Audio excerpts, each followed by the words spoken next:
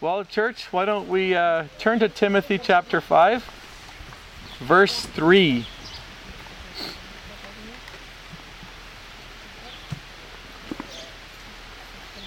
First Timothy 5, verse 3.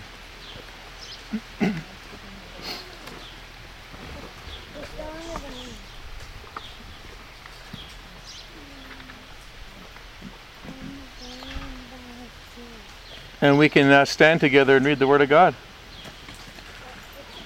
Just like in the days of Ezra and Nehemiah. Honor widows who are widows indeed. But if any widow has children or grandchildren, they must first learn to practice piety in regard to their own family and to make some return to their parents. For this is acceptable in the sight of God. Now she who is a widow indeed and who has been left alone has fixed her hope on God and continues in entreaties and prayers night and day. But she who gives herself to wanton pleasure is dead even while she lives. Prescribe these things as well, so that they may be above reproach. But if anyone does not provide for his own, and especially for those of his household, he has denied the faith and is worse off than an unbeliever. Let's pray. Lord, these words have reverberated throughout 2,000 years, Lord, in terms of influence. And today we are privileged to be able to learn from them as well this morning. We at Genesis House don't have that many widows. In fact, we have 0. But it doesn't mean at this point that the scriptures don't apply to us in terms of the future. And as we're going to learn, widows aren't only in mind, Lord. You think of all destitute people who are in need. And so we want to just give you thanks for this time and ask you to guide me into truth the way your Spirit always does. In Christ's name, amen.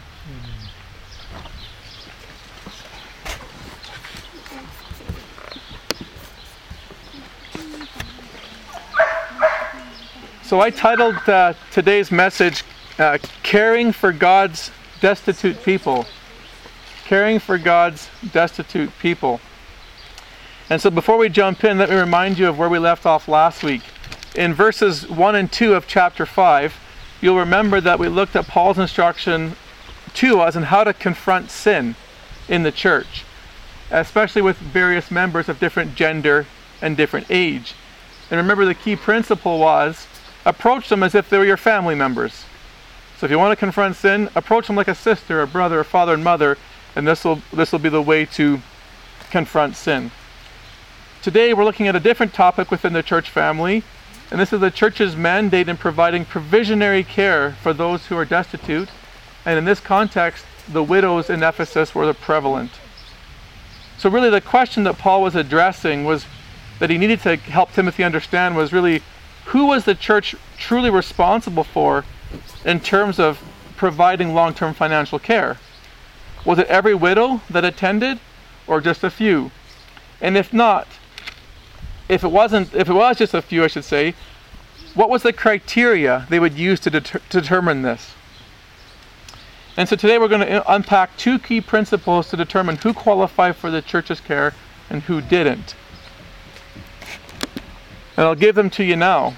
The first principle was this: the church was to support a widow when she was left alone, meaning there was no family present there to give her any financial aid. So she was literally destitute in that way. There was no family, so she was completely dependent on the church. Number 2, she must have exemplified a godly character, and whose life was marked by prayer. Those are the 2 qualifications that Paul addresses in this text. So let's dive in now into verse 3. Paul says here, honor widows who are widows indeed. Now the word honor obviously carries the idea of respect. And there was different ways, of course, someone could respect or honor a parent, or I should say, in this case, a widow, a female. Now, of course, there are many ways in which this could be shown, but what Paul primarily has in mind here, based on the entire context of 3 verses 8, is financial. The way to honor was to provide financial support for. Verse 4 makes this clear. He says, you must first learn to practice piety in regard to your family, especially in making a return to their parents. And verse 8 makes this very clear. Who doesn't provide for their own, especially for his household, has denied the faith. So again, it's pretty clear financial is in mind here. That's the way you honor your parent, your mom, who's been widowed. Now, he says here that you're to honor widows who are widows indeed. This word indeed is really another word saying who are truly widows. Who are to distinguish between who are not widows and who are widows in terms of who needs the church's support. So it's a way of saying honor the real widows, or honor the true widows that the church needs to take care of. Now, what's important about this is not a new principle in the New Testament. This is actually a principle adopted from the Old Testament. You see, God in the Old Testament had a deep concern for the protection and provision of widows. So much so that within the law of Moses, there were laws there to prevent any mistreatment of them, and that they be fully protected and provided for. Now, there's many, many verses that talk about this, but I want to give you one that's my favorite. It comes in Deuteronomy 27, 17 through 21. I'll read it to you. It says, "Do not deprive the foreigner or the fatherless of justice, or take the cloak of the widow as a pledge. Remember that you were slaves in Egypt, and the Lord your God redeemed you from there. That is why I command you to do this. When you are harvesting in your field and you overlook a sheaf, do not go back to get it. Leave it for the foreigner, the fatherless, and the widow, so that the Lord your God may bless you in all your work of your hands. When you beat the olives from your trees, do not go over the branches a second time. Leave what remains for a foreigner, the fatherless, and the widow. When you harvest the grapes in your vineyard, do not go over the vines again. Leave what remains for the foreigner, the fatherless, and the widow." This is important here. He's leaving the agricultural produce behind for the provisionary care of widows. That was Israel's mandate. But notice here too that not only this is God's heart in terms of this, there's a blessing that comes if you did so. There's a blessing. He actually says, do this so that God may bless you in all of your works of your hands. So if you honor the widow, the crops go better. If you don't honor the widow, the fatherless, the crops don't go as well. I mean, there was a direct correlation between blessing and cursing. And I should say this, on the flip side was cursing. In Jeremiah 22, we see a cursing to Israel for not taking care of the widow. Now this is important though, to see that God's heart is of course bent towards the protection of the people who could be potentially destitute and could not take care of themselves. But it extended beyond widows. Notice he says the foreigner. This was a Gentile that came into the Israelite community. And how about the fatherless, an orphan? An orphan was to be taken care of the same way as a widow. And I think that's a key principle here. Because, I mean, he's saying this, my heart is for people that are destitute, that are going to be in complete poverty without my love and care. Widow, of course, in the context of Ephesus, is one of those people. Now there's two key caveats, though, I have to make in terms of this text in Deuteronomy 27. First, in terms of long-term provision, notice that even the widow and the foreigner had to work for their food. There weren't free handouts in God's economy. Those of you who are studying Ruth, what did Ruth do? She went into the fields to do what?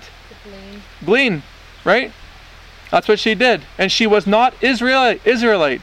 She was a Moabite. But God made her work for her food. That's really important. Number two, second, if these people wanted long-term provision, they had to become part of God's people to receive it. Again, those of you studying Ruth, Naomi and Ruth had a conversation, and Ruth said, I will start to worship your God and be part of worshiping Jehovah. And so therefore she could go into the fields and glean in the fields of Boaz. A foreigner had to become a proselyte. They had to observe the Sabbath. They had to get circumcised. They had to follow the law of Moses. This is important. So again, these two caveats in terms of long-term care. One, you had to be part of God's people. Two, you had to work for your food. You couldn't just get free handouts. That didn't exist in God's economy. So now we go to the New Testament with Paul. And here he says, honor widows who are those in need. So again, we get the church's responsibility is to take care of those who are widows. But we're going to see these principles come back into play in a second here. But there were times when the responsibility fell outside the church and it was not the church's responsibility, and that's in verse 4. But if any widow has children or grandchildren, they must first learn to practice piety in regard to their own family and to make some return to their parents. What Paul makes clear here is this. The church is not responsible for the care of widows when she has dependents, such as children and grandchildren, available to take care of her. This is important because this principle about family taking care of people, of widows, is also a principle rooted in Old Testament scriptures. Do you remember the commandment, the fifth commandment? Honor your father and mother. This honor included, the word to honor was actually in the area of finances as part of this honoring. This is obvious in the debate Jesus had with the Pharisees in Mark chapter 7. Remember what he said? What happened there? The disciples are eating food without washed hands.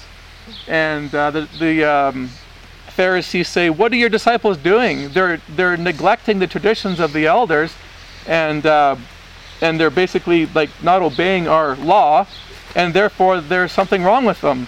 And Jesus said to him, by the way, do you understand that you're hypocritical in what you're saying here? And they're like, well, what do you mean? He's like, well, you have a principle called Corban. And Corban was this idea that you could set aside money dedicated to God. And so what these Pharisees were doing was setting aside this money dedicated or pledged to God, and by doing so neglecting the fifth commandment, not giving to their parents. And so they were intentionally letting their parents go hungry or not providing for them because they quote unquote made a pledge to the Lord. And he says, do you realize how you actually are hypocritical because you're disobeying the Mosaic law in doing this? So again, when you read the fifth commandment in Exodus to honor your parents, clearly by this conversation, Jesus always had in mind, or God had in mind, right from the beginning, was this idea of financial responsibility when they were in need. Obviously, Proverbs talks about parents and grandparents handing down wealth and inheritances to children. That's the norm. But there are unforeseen circumstances in which people become destitute as parents. Another way God sought to provide for widows through family in the Old Testament in the law was something called a levirate marriage. Levirate. A levirate marriage. You can read about this in Deuteronomy 25, 5 through 10. This is where if a husband died, the brother of the deceased was to take the woman in and marry her to provide for her. If no brother, then a relative could take the woman, again, all for provisionary care. Again, you women in Ruth know all about this. That's exactly what Boaz did with Ruth. There was no brother present, and Boaz as a relative was allowed to take Ruth in to provide for her, to make sure she didn't become destitute as a foreigner in the land. So again, this New Testament principle of family taking care and making a return to the parents is rooted in the Old Testament. And where there were dependents present, the church is no longer responsible. It's up to the children and grandchildren to be dutiful by taking care of her and making some return. And I love that word, making a return.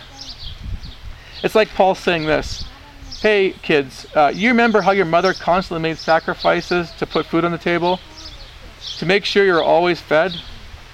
There were snacks after you came back from school? How she always washed your clothes? Planned your summer holidays? Spent hours on the internet looking for your swimming lesson times and your guitar lessons and who the best teachers were? Sent you to SABC camp and made sure you're going to be taken care of there with good friends? How she shopped for you for a new iPad at Christmas? Remember all that? Well, listen kids, get off your duff, open up your wallet. It's time that you do some return. It's time for payback.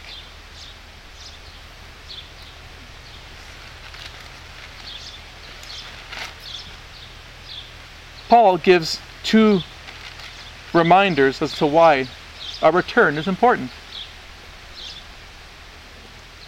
First is found in verse 8. He says, if you do not provide for your own, especially those of your household, you've denied the faith and you're worse off an unbeliever. Pretty strong. We'll get to that at the end. But the second one is actually spoken in the positive here. Notice in verse 4 in part B, he says, if you do this, this is acceptable in the sight of God. Making a return to your parents is acceptable in the sight of God. So not only was this pleasing to the parents, to the mother to receive this care, this is pleasing to the Lord. And of course this would be pleasing to God. It models his heart that we saw in the law. Taking care of those who are potentially destitute, can't provide for themselves. It shows compassion, it shows mercy and self-sacrifice. All the things that he is and all the things he's demonstrated in his law. But I thought of something here, and it's obvious in the text, but I never noticed this before until my studies this week. It's obvious here that Paul assumes then that the kids must be believers. He assumes they're believers, not non-Christians in this principle. Why? Why would he make the comment, this is acceptable in the sight of God, to a non-Christian? They don't care whether God cares about what they would make a return to the parents or not. They're not thinking about doing this for the Lord. That's not their motivation in doing so. Secondly, verse 8 makes no sense unless he assumes they're believers. If anyone does not provide for his own household, he's denied the faith. Again, he assumes that this person, these kids and grandchildren are Christian people. And that doesn't change the text at all, really, but it is just for fun observation that I noticed in my studies. Okay, so the first quality in the church's support is she must be left alone in terms of having no financial support and no family or kids to provide for her in any way. The second one is an issue of character, and we pick this up in verse 5. Now she who is a widow indeed and has been left alone has fixed her hope on God and continues in entreaties and prayers night and day. For someone to fix their hope on God, for a woman to do this, would mean that they would see themselves as being fully dependent on him. Full dependence on him. If you read the Psalms, I can give them to you later if you want, the Psalms are full of people who fix their hope on God, and it shows a dependence on the Lord. A widow who had been left alone, of course, who had no husband and no children and grandchildren to provide, would of course be completely dependent on the Lord. She was the kind of woman that truly understood Jesus' words to the disciples in Luke chapter 12 and verse 22. When he said, therefore I tell you, do not worry about your life, what you will eat, or about your body, or what you will wear. I mean, she truly had to think in those terms. And again, he says in verse 29, Jesus said to the disciples, do not set your heart on what you will eat or drink. Do not worry, for the pagan worries about these things, but your Father knows that you need them. Seek his kingdom, and these things will be given to you as well. She truly lived in knowing that experience. And she would have understood the Lord's words very clearly from Luke 12. But to fix her hope on him was not just to depend upon him for provisionary care. The word to fix your hope on the Lord is a definition of what it is to be a Christian. That's what it is to be a believer. You can read about that in places like 1 Peter chapter 1, which we studied a couple of years ago. That's what it is to be a Christian.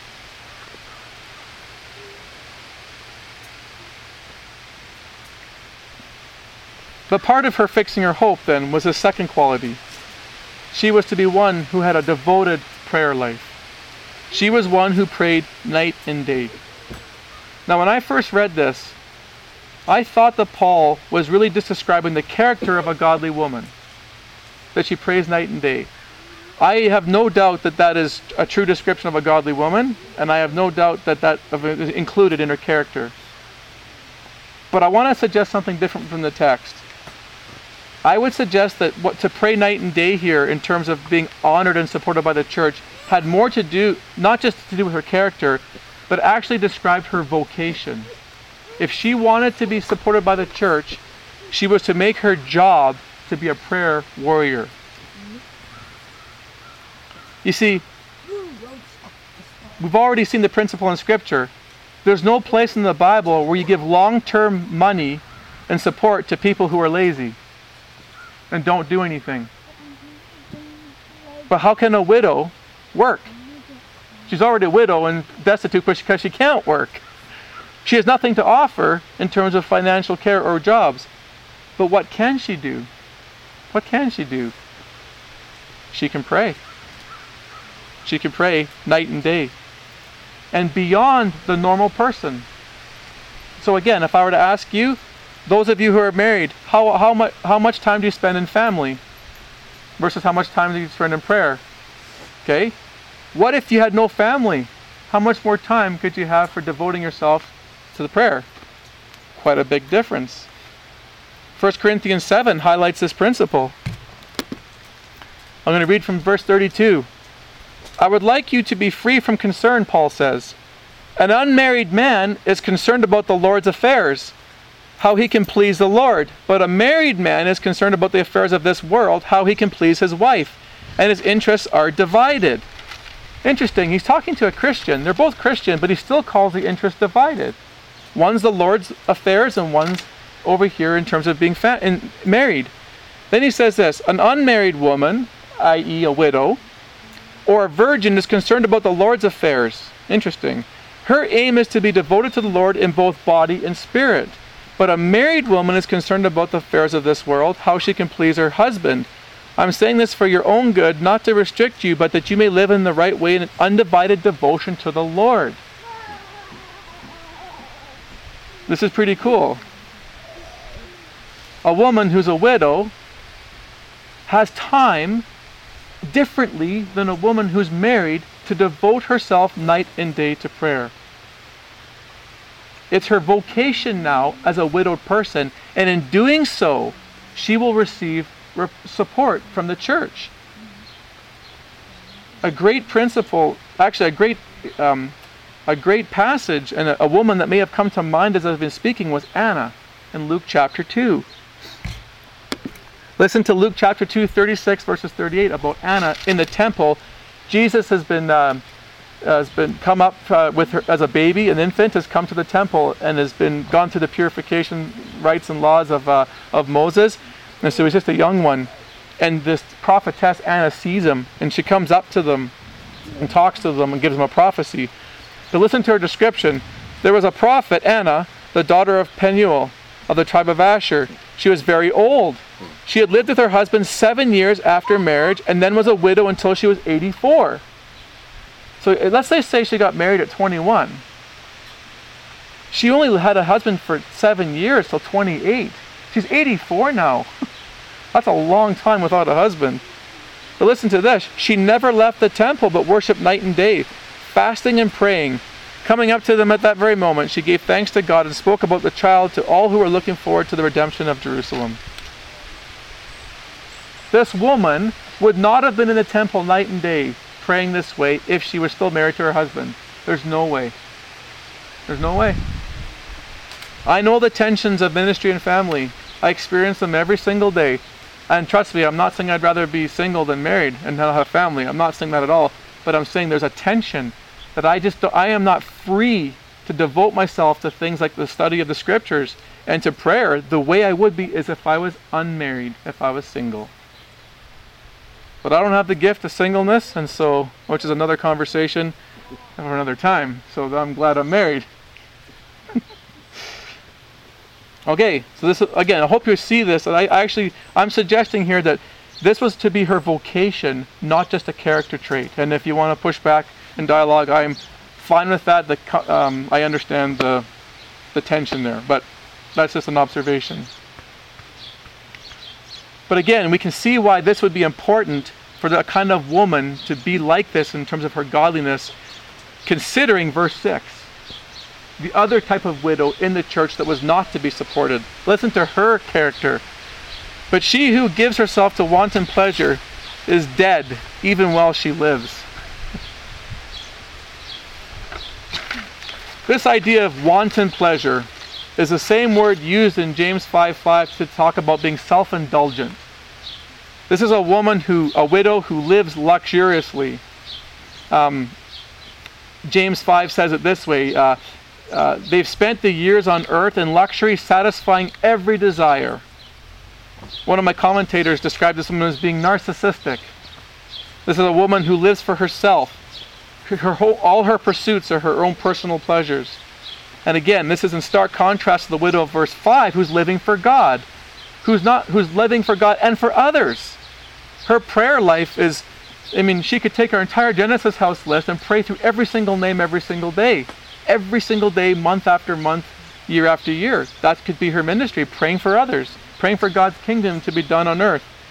The woman living for self-luxuries and for personal pleasures is not thinking about others. Doesn't care about God's kingdom. And Paul says, we don't support women like this, even if she's a widow. Character is key if you're going to support someone who's destitute. In this context, that was critical.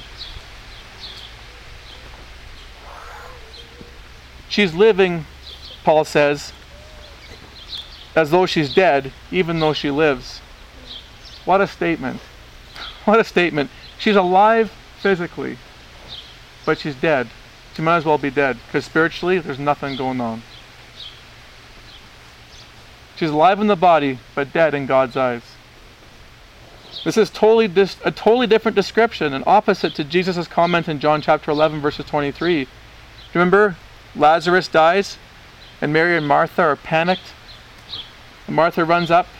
I think it was Martha, maybe it was Mary, but one of the sisters runs up and says, Jesus, my brother's gone. And you know what he says to her? He goes, your brother will rise again, And Martha said, I know he will, in the resurrection. Jesus said, I am the resurrection and the life. The one who believes in me will live even though they die. And whoever lives by believing me will never die. Those who believe in me will live even though they die. This woman here is dead even though she lives. Complete opposite. Complete opposite.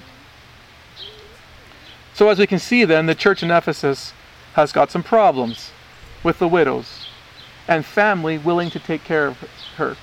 Some of the people there are not taking care of their own families. Some of the widows are living for wanton pleasure, and there's a whole mix in between. And so Paul gives Timothy instruction in verse 7. Prescribe these things as well, so that they may be above reproach. We've seen this word above reproach earlier in Scripture, right? Remember, the elders are to be above reproach, which means blameless. Prescribe and teach these things so that the church is blameless. Paul is concerned that Timothy tells the church, listen, our reputation is at stake here. Our reputation's at stake. This is really important to us. Prescribe and teach these things. Tell the people who have family there to get supporting their parents and make some return. Tell the widows who are not living in wanton pleasure, or who are living in wanton pleasure, listen, you're dead, even though you think you're alive. And listen, you better turn this around and repent and bring this back to the Lord. These are the things that Timothy is to teach and prescribe. He wants the church to have a good reputation, not only in-house, but in the community in Ephesus. It's the gospel's at stake in these issues. And so he makes one more final warning to those children and grandchildren who are not providing and not taking Timothy's instruction to heart. If anyone does not provide for his own, and especially for those of his household, he has denied the faith and is worse off than an unbeliever.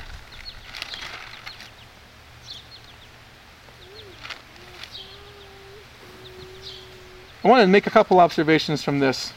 The first one is the pronoun his and he.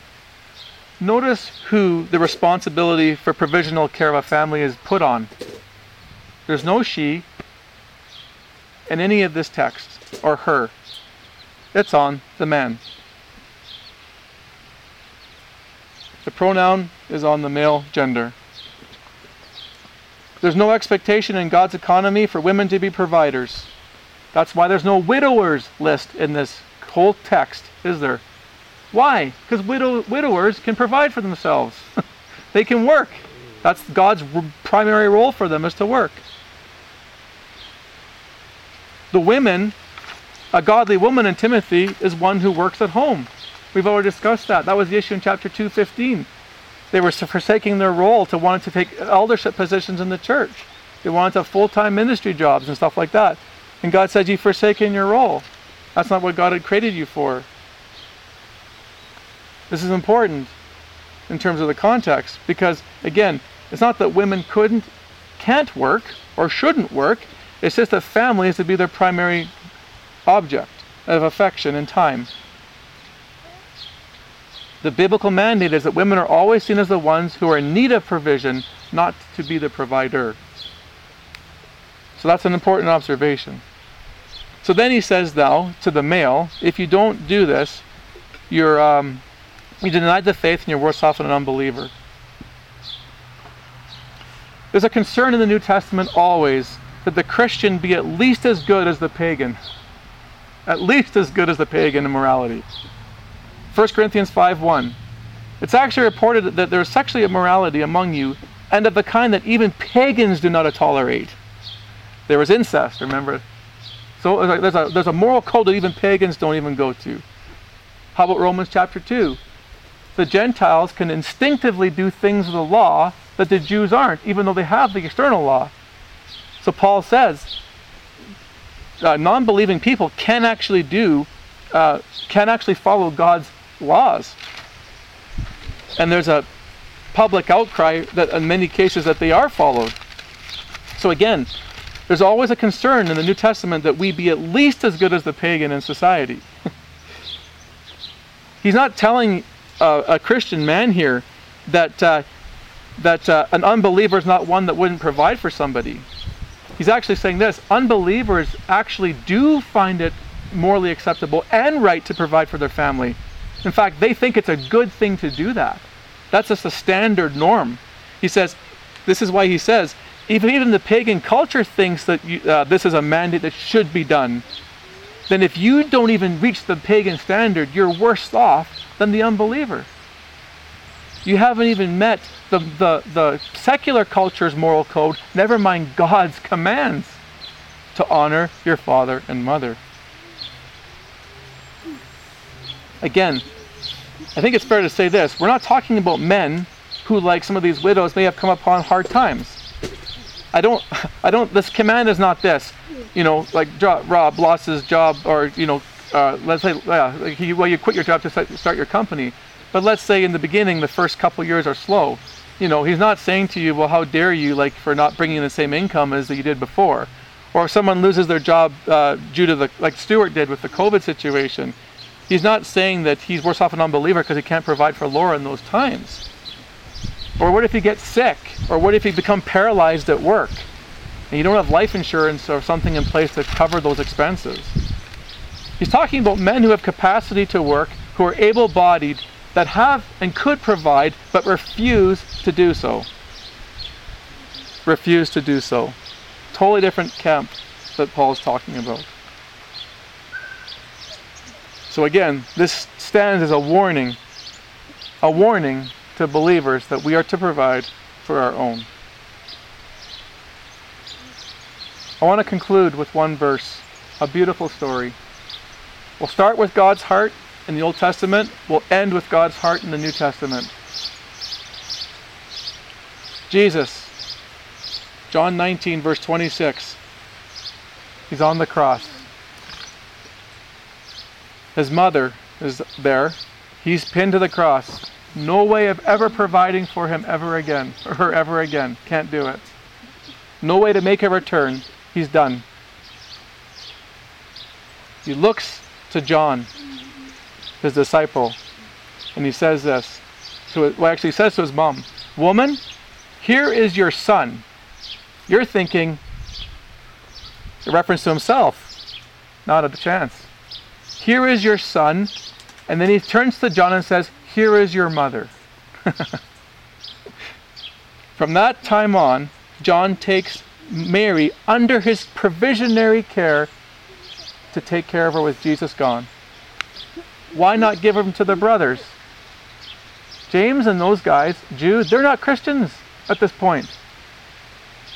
They're not Christians yet. Why would Jesus entrust entrust his mother with God's principles and God's care and concerns with these people that don't even love the Lord himself. Turns to John and says, would you take care of my mother? I'd be curious what happened when James and Jude and those guys became Christians, if it resorted back to them, or if John continued to take care of her. But I'll never know that answer until I get to glory. But think about this now. You want to know the heart of Christ? You want to know the heart of God? In his last dying breaths, where are his concerns? The salvation of one sinner and the concern of the taking care of one widow.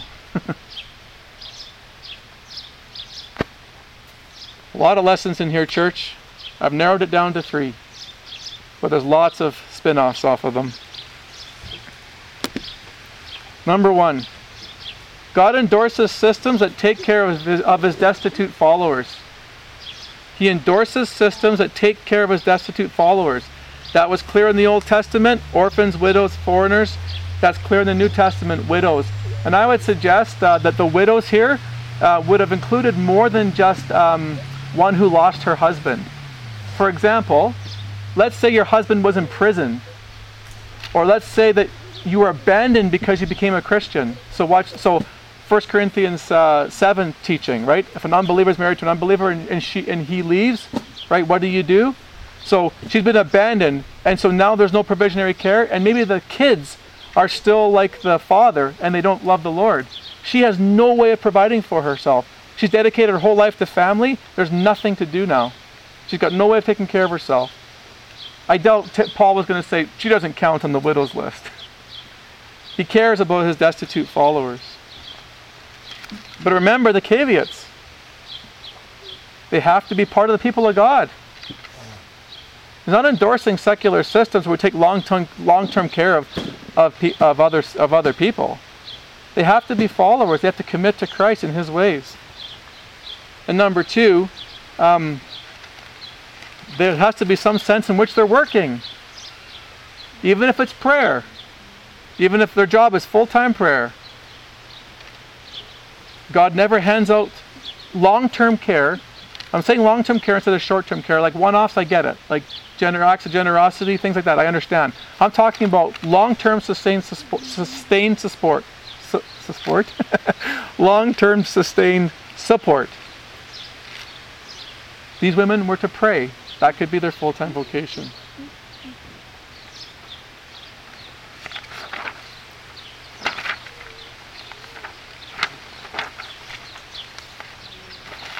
So I just got to find my next lesson. Can I give you an example of what's happening right now in Pine Ridge? A young man who was destined to church plant. He's actually taught at Genesis House in the first year of my ministry. His name's Caleb. His wife was all ready to be a family woman, and looking forward to children, all sorts of things. He was looking forward to being a church planter. He gets Lyme's disease. Absolutely crippled. He can't do anything. And he sat down with Dan one day. He goes, Dan, I'm useless. I'm just like totally depressed. Like I have nothing to offer. I can't provide. I can't do anything. And he's gone through really dark times. His wife has now had to go back to school to get a career because he can't work long term. Unless the God heals him, they're in trouble. You know what Dan said to him? He said, there is one thing you could do. Remember Anna? You can work. You can work. He says, I want you to become the prayer warrior night and day for Pine Ridge House. He says, I can do that. And you guess what? Pine Ridge has been faithful in providing for their needs these last 5 years. Faithful in providing for him. And it works perfectly in this system. He's got a full-time job. And they are taking care of a destitute person. Lesson 2. The church is to be discretionary in terms of the distribution of its resources for those who are in need. You want to talk about discretionary? You have to have a godly character. You have to have no family. And we're going to come to more discretions in verses 9 through 16 in their next sermon. They didn't, just because you're a widow, it didn't mean you got money handed over fist. There were protocols and criteria in place if you made the list. Again, important.